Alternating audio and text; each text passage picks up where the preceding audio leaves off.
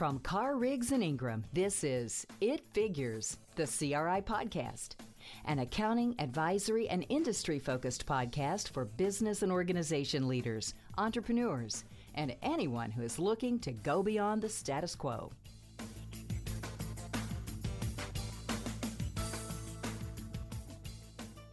Hello and welcome to the It Figures podcast with CRI. My name is Scott Bailey and I'm here today with Joe May. How are you, Joe? Doing well. How are you doing, Scott? I'm doing great. Thanks for asking. And our topic today, we're here to discuss matters of internal audit and how they affect insurance companies. So before we really get into it, Joe, would you take a minute and just describe your involvement in insurance and just tell us a little bit about you. Well, that goes back quite a ways, and I even hate to mention the number, but we'll say about 30 years in the insurance industry, starting actually with one of the big international firms and starting in the audit side. And then at one point in my career, I was working with a regulator. So I've been in the state regulatory side of it. We still do consulting in that space. Been with Carr, Riggs, and Ingram about 16, 17 years, somewhere in that range. In the insurance line, helped lead that line with you, of course, as one of our insurance line leaders. So we get to have the joy of working together in this space a lot. But been in and around insurance for a very long time in different aspects of it, and some of the history we'll talk about today a little bit, I think, in this podcast. Fantastic, and thanks. As I said at the start, my name is Scott Bailey. I'm a partner in the Raleigh, North Carolina office, and I'm actually a former internal auditor. So I was an internal auditor for about 5 or 6 years with a couple of publicly traded companies. So this is a topic that to me is pretty important, dare I say special. And before we get into the material, Joe, one of the things for the listeners to think about as we're going through this, you can find us on all the major social media networks. Our handle is @CRICPA on pretty much all of those. And if you navigate to our website, cricpa.com, you can find some more interesting stuff. A lot of good content there, some articles. You can read about Joe and how awesome he is as well. And with that, I wrote it all myself, Scott. and how beautiful it is. That's right. So, Joe, we're here today to talk about internal audit, and I think it's worth mentioning how things got to where they are today, because with some of the things we want to talk about that are insurance specific, there's so much of this that's tied to things that have occurred over the last basically 25 years or so. So if we take it back to 1998, 1999, that's when Statement on Auditing Standards 99 was released. And this was the first time when external auditors were required to consider matters of fraud as part of the audit process. And it was well timed as well, because not very much later in 2000 and 2001, the American economy was hit with a raft of very, very significant matters of fraud in household names that everyone knows. These multi-million-dollar, many of them billion-dollar frauds that brought down some significant companies and even took an accounting firm with them, a public accounting firm. All this led to the development of the Sarbanes-Oxley Act, which passed Congress, if I recall correctly, in 2002, and required public companies to do a whole bunch of things that were somewhat new. And many of them very much related to internal audit. In fact, when I was in internal audit, we lovingly referred to Sarbanes-Oxley, or SOX, as the internal audit full employment enactment. So, some of the things that this required is it required management sign-offs that the financial statements they were releasing were accurate to the best of their knowledge, that they were unaware of matters of fraud or things like that affecting the financial statements. But there was a whole lot else in there, baked into there, Regulation 404 and Regulation 302. And this was a major booster of what the expectations and needs were from these organizations' internal audit department.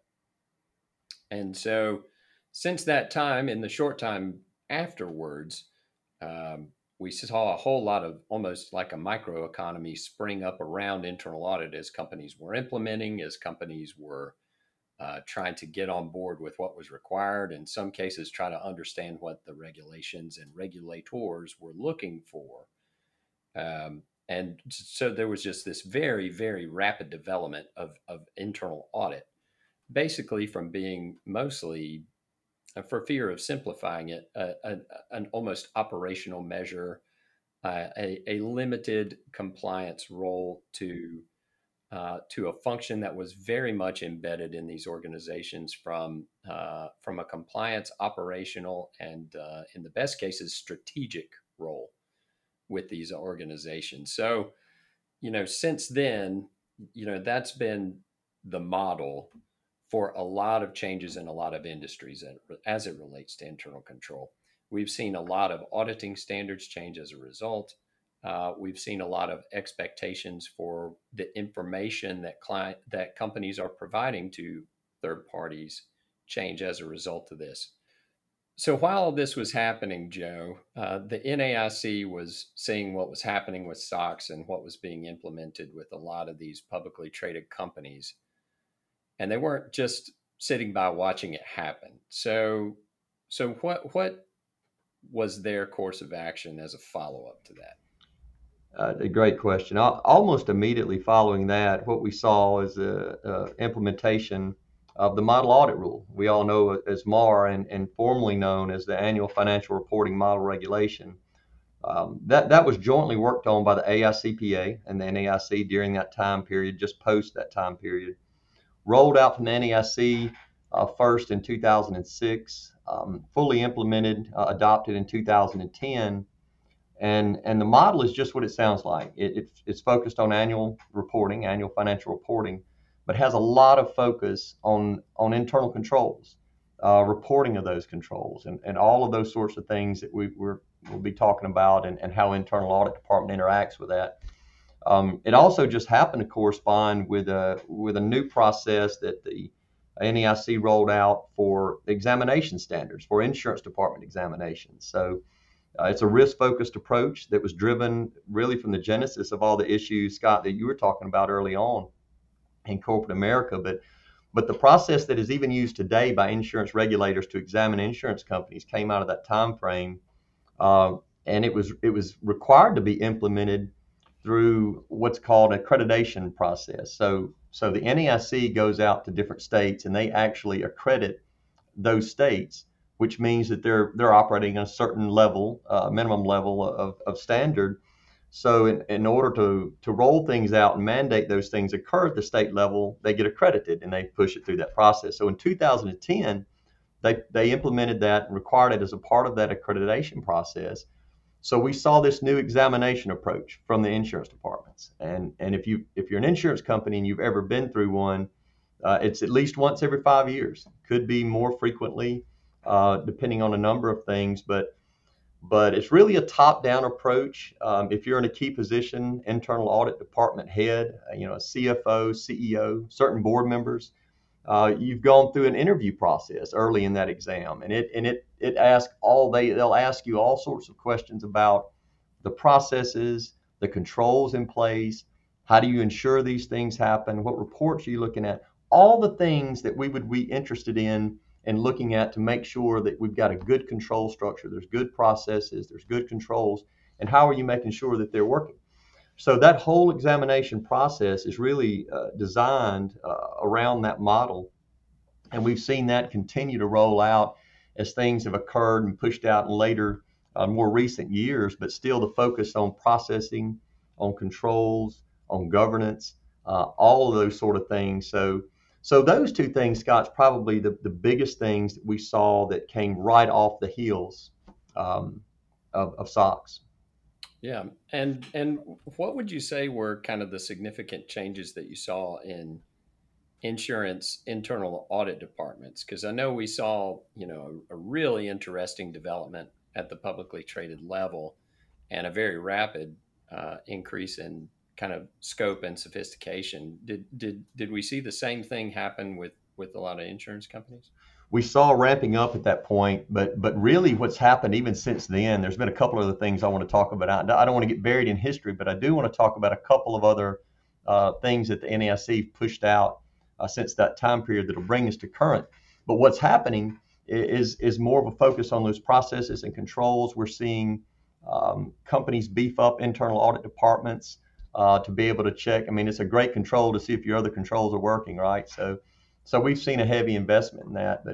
But really right after that, when we talked about MAR, one of the next things that we saw, and think about what's happening during that time period. 2008, anything come to mind? Maybe a financial crisis. So out of that, what we saw was the NAIC focus on really acknowledging that there needed to be a way to assess the holding company's financial system and their impact on the insured. So they came out with ORSA. ORSA is Own Risk Solvency Assessment, and that's a report that insurance companies have to file. It really started back in November of 2011 when we saw the NAIC roll that out as a part of a solvency modernization initiative. But an ORSA requires insurance companies to issue their own assessment of their current and future risk through an internal self-assessment process. And it allows the regulators to inform a more enhanced view of that process. So ORSA went into effect in 2015 ultimately. Okay, rolled out in 11, went into effect in 15, and really every insurance company has to file an ORSA, a summary report of that with the regulators. So even the model itself, ORSA model, provides kind of the requirements for completing the report and the instructions for filing it. So we saw that happen. And right on the heels of that, now think about the internal control implementations of ORSA, because you're talking about risk assessment and your own assessment of your risk and those sort of things. Then we roll into, during that time on the tails of that, the NAIC adopted the Corporate Governance Annual Disclosure Model Act. And we love acronyms in our space. That's CGAD. So if you're talking with insurance people, they'll talk about CGAD. It's alphabet soup. It is alphabet. It really is. But that model, CGAD model, was essentially a disclosure-only model, so no specific governance requirements necessarily in it, but it included a common assessment scoring methodology, and it scaled for companies of all sizes and structures. So it's a very confidential document. That actually rolled out and was required for all states in 2020. So that really kind of brings us up to current. And it was really intended so that regulators will understand the governance framework. The CGAD requirement applies to companies that are groups as well as individual companies. So we've kind of seen through the years the focus initially more on maybe financial reporting controls, on broader controls, and then on the governance structure.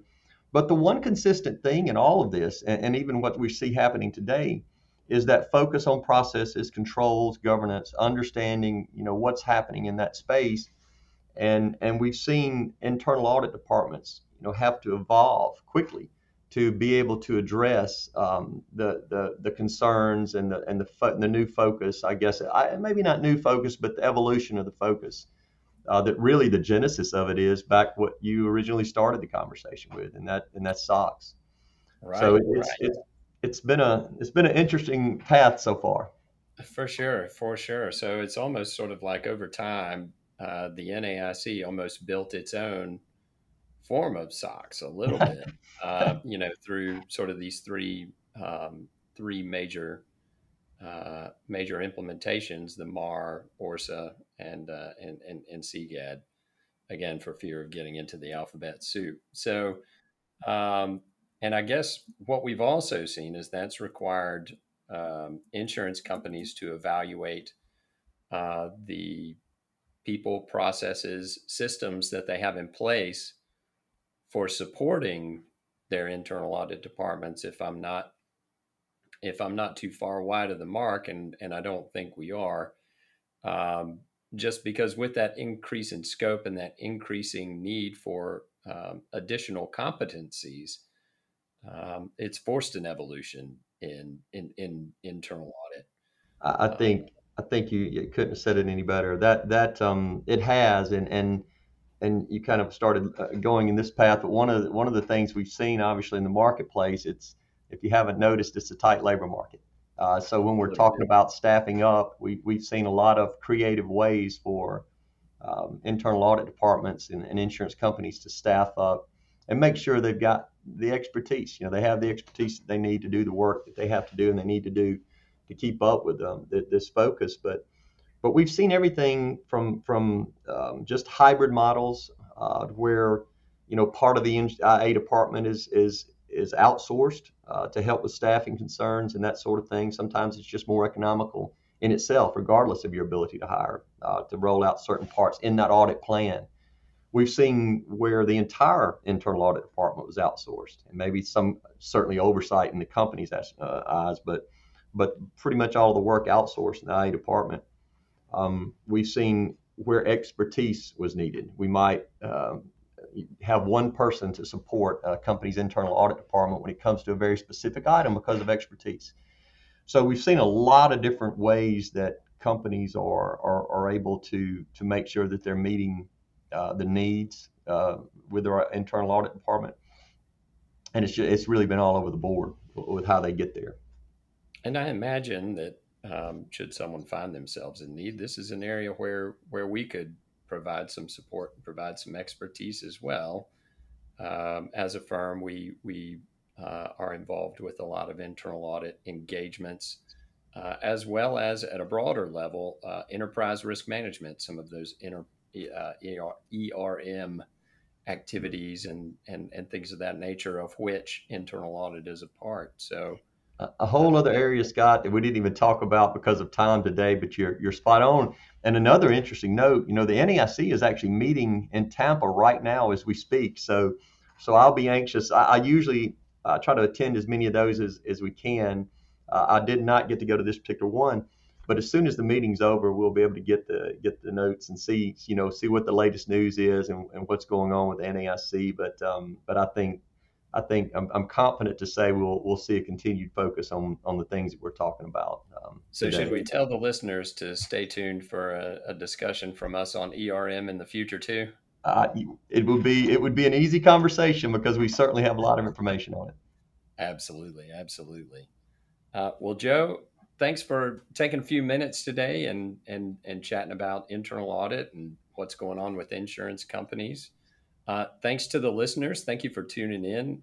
We appreciate your time. We know you have a lot of other options and things that you could be listening to, and we appreciate you choosing us. Once again, you can find us on all the major social media networks. That's at CRI CPA. You can also check in with us on our website. That's cricpa.com.